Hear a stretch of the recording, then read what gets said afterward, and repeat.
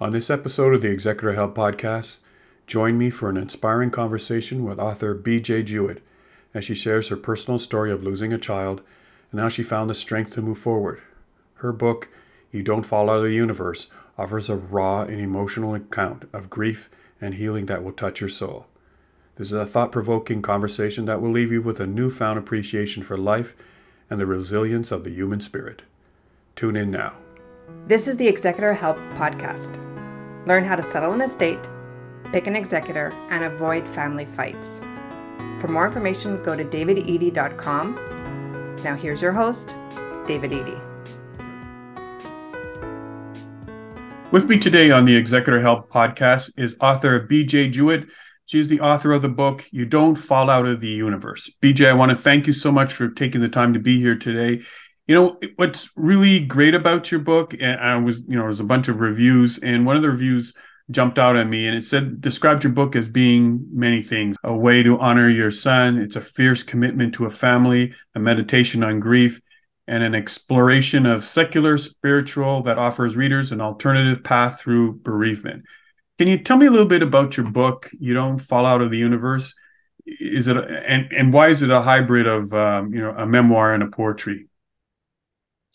Well, a couple of reasons. One is that's because most of the pieces, at least in the beginning, especially in the beginning, came out in that form. I would literally wake up in the morning and I knew that I had to write. The words were so strong that there was no denying that they needed to come out. And those are mostly the poem pieces formed in that way. And sometimes almost literally the entire piece would just come out as soon as I sat down to write. They've all been through editing and revisions and all that, so I don't mean to imply that at any means, but the initial feelings that just force had to come out as poetry. Later, it made more sense to add some in kind of a prose or an essay form, sometimes to provide a bigger piece of explanation, especially towards the end. It just felt like there was a little bit more of a story that needed to be exchanged at that point. The other reason is that one of the reasons I wrote this book is because resources are really hard for parents to find who have lost a child, many, many more now than when we lost our son in 2011. There's tons of books out there, but to pick up an entire book on grief that's written like a book on grief is really impossible in the early stages of grieving. You just don't have that much focus, and to sit and try to get 50 pages into something. So when I decided to put this book together into book form, I realized that what I wanted to share with people was not only that there are different ways to live through your grief, there are different belief systems that come into play for a lot of people. And I wanted to offer people just a slightly different view to show that there is a path, there's hope at the end. You are not going to always feel, hopefully anyway, my goal is to help people understand that they won't always feel the way they do in the beginning years, because it's not weeks and months, it's years in the beginning, right, that are just profoundly, significantly grief-filled. Well, the book is based on your son, Jesse. You said it was in 2011. Yes. Can you tell me a little bit about Jesse? Well, the other reason that I wrote this book is because Jesse did not want me to write about him. He is, however, infused through the book, and there's no denying that. He didn't want to write a path through cancer story, let's put it that way. Mm-hmm. So that's part of why it's structured the way it is. But he was the guy that when he walked in the room, everybody looked. He just kind of filled a room up. He was a very tall man, big guy, friendly, knowledgeable, super bright and aware of everything going on in the current events of the world, politically and in sports, mm-hmm. and could tell you who hit the home runner in some game 15 years ago, right off the top of his head. Wow. So, yeah, big guy that is left a giant hole. And I should have apologized earlier. I have 3 dogs. No need to apologize. It's okay. It's part of life. It'll, and they're barking away at something right this minute. Well, maybe Jesse's letting them know, hey, they're talking about me. Losing a child is something that no parent wants to really have to go through. How did you cope with the loss of Jesse, deal with the grief and the pain? Well, one of the biggest factors for us is that our daughter lives close. And we had a 2-year-old grandchild who seriously looked like a little curly-haired imp of a 2-year-old. And our daughter just made sure that we spent as much time with her as we could, because she was just the light that kept us all going. 2-year-olds, she can't remember him, which is sad, but he adored her. And so she just would circle around the room, and she'd make us play instruments, and she'd grab your hand and make you go outside. And that was really what propelled us forwards in the very beginning days. And then the piece that I'll probably share with you in a minute is called The Pact. And it was just my husband and I agreeing that we weren't going to drown and doing it together. And everything we've done since, habits we've established, times that we sit every evening and visit together about easy, whatever things we've done in the course of the day, those are the kind of the cement that kept us together. Yeah. You said you're going to share one of the poems in the book. Mm-hmm. And you said it was called what was it? The Pact. So why don't you share that with us? And the poems that you wrote in the book, how did it come to you? Is it just the way you were feeling? Was there certain times of the day? Why did you feel like you wanted to add poems into the book as well?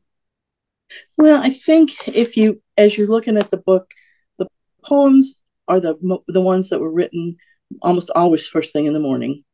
They were I think they're more dense with emotion. I think that's why there's more of them in the beginning than towards the end. Right. It mirrors the density of the emotion of the grieving process. And they're just more real to me.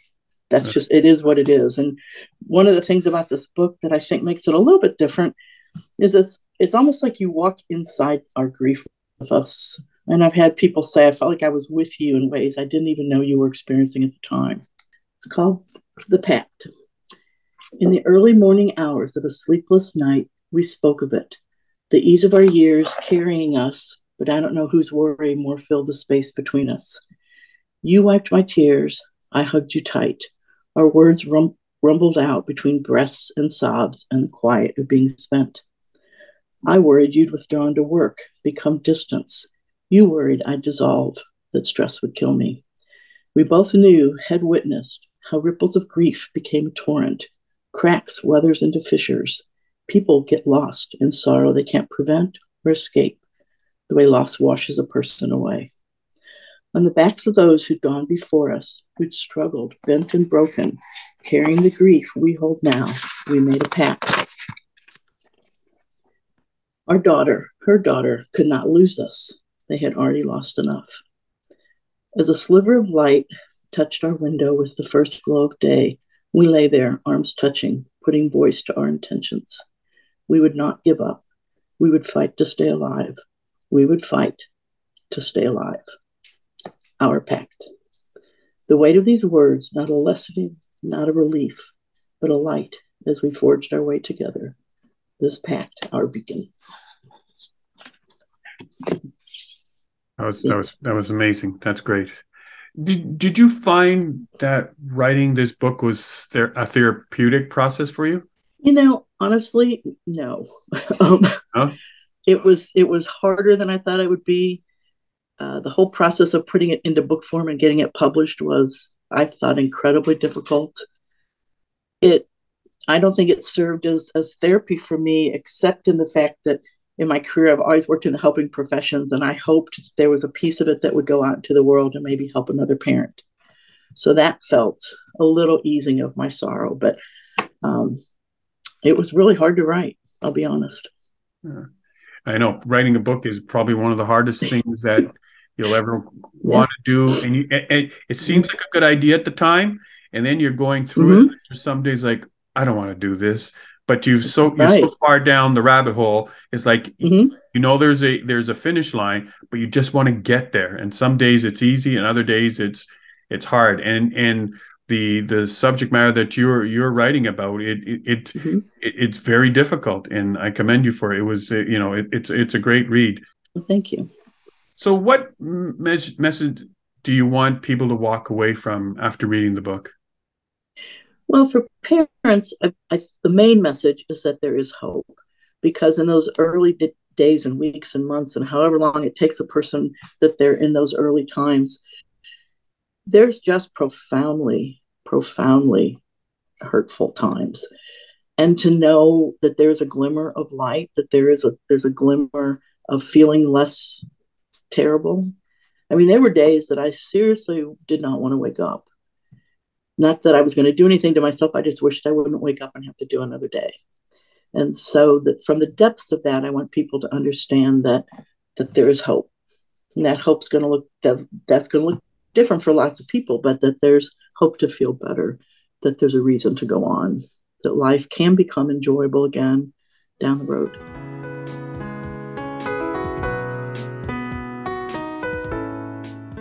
For parents who lost a child, or people who know of someone who's, a family that's lost a child, what are things that they have to be cognizant of and help them in terms of when they're struggling to cope? What advice would you give? Well, one of the things for people trying to help another person, a grieving parent, would be to be mindful of what you say. Because one of the essays in the book, I talk about a really horrible moment that happened at a big box store where someone was speaking to me about their religious beliefs and trying to place those into our situation and saying things like, well, God needed him more than you did. That was a horrible thing to have said to me. It was so hurtful. So I think one thing is that unless you are absolutely positive. But did they understand did they have so much conviction that they thought by saying this to you that would give you more comfort, or they just didn't know what to say? And that's the first thing that came out, because how could you say something like that? There were so many times people said something like that to us. God needed another angel by his side, so he took your son. Only the strong survive. It's like, I don't even know what that one means, but I believe that most times people are at a loss for words, quite seriously. Or in this particular case, I think she really believed that.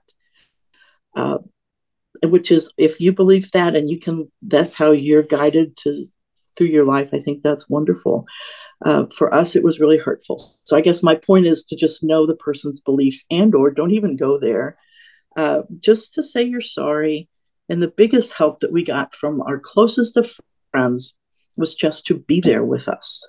And some days those were brief little visits. They were literally stuck by the house and just say, hey, are you guys okay? If you feel like it, we got a pot of chili on. Or, you want to come down. And if we didn't, it didn't hurt their feelings. They just went on home and ate their chili. There would be times that we'd be talking about one thing, something would flash in my mind, and I would just dissolve. And rather than get flustered and leave, they just stood there with us. Right. There was a physicality to the presence of our two best friends that just stood there with us. And the other advice I can give to people is try to grasp on to what you enjoyed before. For me, part of that is writing, but another piece of that is photography. And so that's something that my husband would say, let's go take a ride. And I would grab my camera and we would go look for eagles or look for whatever, just to get you out of that spot that you're in that moment. And if you get out, we have property that we walk around with woods behind us and stuff. You can always find something to make you stop and go, wow, look at that. I got down on my hands and knees one day and I looked at these little tiny moss flowers that were blooming on the side of a log. I didn't even know moss bloomed. And it just gives you those little pieces of goodness that you can grab onto. How is your husband doing in terms of, you were writing the book and it was sort of an outlet with you for the poems? How is it for him? How did he cope? How does he cope every day? Well, he is a man who stays busy, and he's always been that man, but he stays busy. He retired a year or so after, and then I retired a year after that. So we're together a lot. So there's always somebody around to bounce things off. So mostly he did projects and stayed busy. We, same thing as me and our granddaughter, and family helped a lot. And then the other thing is that we got in a habit of sitting every single night before dinner over a cup of coffee, or he might have a beer or whatever, and just talking. And that's, in the beginning, you can't hardly make words come out. It does get easier. You can talk about, I just saw a blue-tailed skink in the backyard, to politics. And we maintain that today. We do that every single day. With a couple, it's probably the most... It's hard to keep it together because you're both grieving. Yeah. Everybody grieves differently. And it sounds like you guys found what works for you guys. But a lot of people aren't that fortunate, and because of this, the tragic loss of a child, it seems to break them apart. So it does. The statistic is, in fact, a very good friend of mine's husband is a psychologist, and one of the first cards we got was him saying, "You and Bob have to hold tight to each other because this breaks up marriages." You talked about seeing the moss, and the experience. In what way would you say your perspective on life and your priorities have changed? Well, the biggest one is that you just are slammed in the face with there's no guarantees about anything. We had lost people earlier than we lost a nephew at 15. We lost Bob's sister at 51, and my brother-in-law died very young. So we'd experienced that reality of, wow, anything can happen to anybody at any point. Right. But this just takes that reality and slams it into your body. And it does it little trivial things like people, there's that expression, oh, that pizza was so good, it was to die for. And I would honestly have this visceral, like I wanted to scream when I heard those kind of comments made because they're so flippant.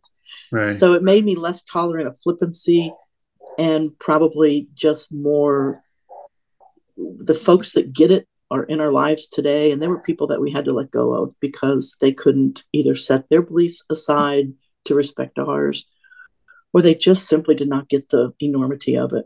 But then that makes it, they're making it about them. It's not about, it's not about Good you. Good point. That's exactly right.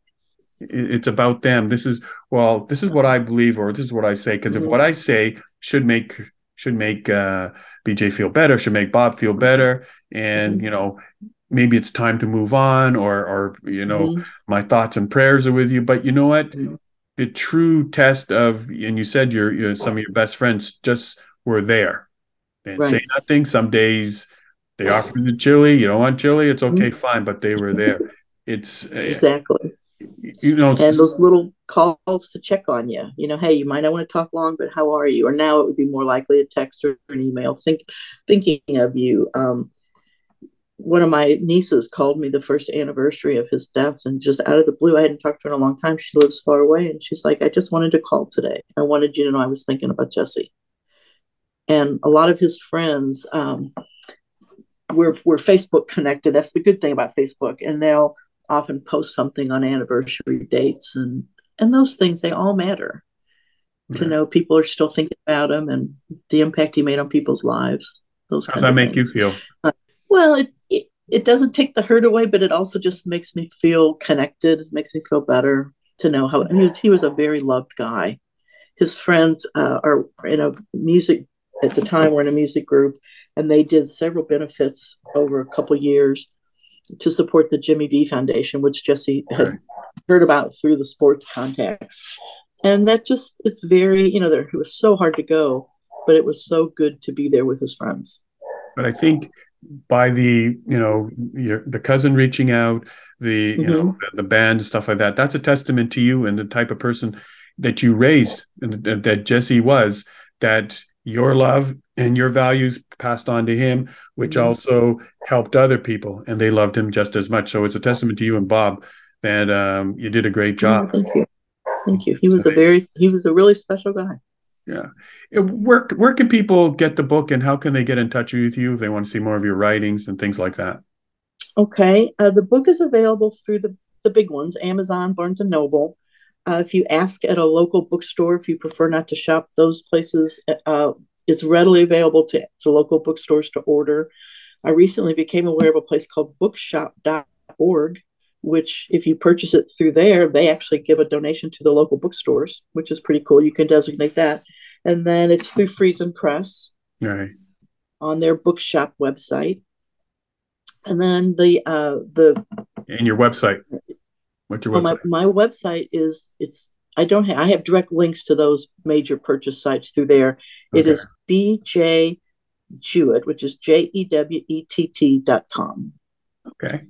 And on there's a sample from the beginning of the book. And then there's information about, I'm about to have a children's book come out like tonight.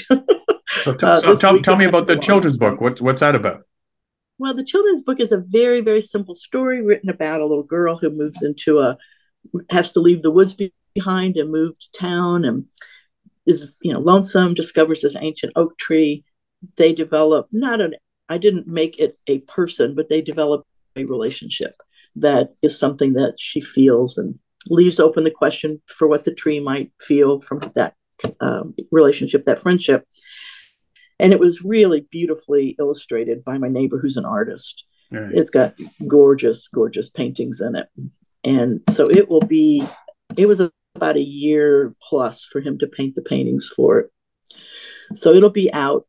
Saturday is the official launch, but it will be out anytime soon. It's called The Ancient Oak. And was that book writing, was it easier to write this book? That book, it was much easier. It was long. It was a long process because it started as a poem, and then I set it aside when I started formalizing You Don't Fall Out of the Universe. I just kind of set that book off to the side and brought it back out then after You Don't Fall Out of the Universe was out, because I wanted that book out around the 10th anniversary. That just seemed like a place to me that it needed to be in the world if it was coming. Right. So then I brought The Ancient Oak back and finished it up. Oh. So it was a lighter process. The publishing was easier. Yes. Oh, great. In our final moments, I wanted you to finish our conversation by reading the poem, The Journey. I wish you nothing but the best for you and Bob and your family. And thank you. What you've and the process and the grieving that you've gone through and helping others is going to go a long way to help others. Like I said, we're going to finish our conversation with your poem, The Journey. Okay, thank you. This is the last piece in the book. So the ruby-throated hummingbirds are leaving soon, migrating south as daylight changes along an extraordinary journey over land and sea, back to their winter home, back to warmth. No other bird shows them the way, no elders lead them. They fly alone, following a path guided by nature and instinct and forces we can't know. Many will die along the way. Before Jesse passed, I used to worry about dying young, leaving our kids and Bob to raise them alone. But I don't worry about death anymore. I want to be here for Bob, Megan, Lily, and Nate, to live what is left of my life as best I can.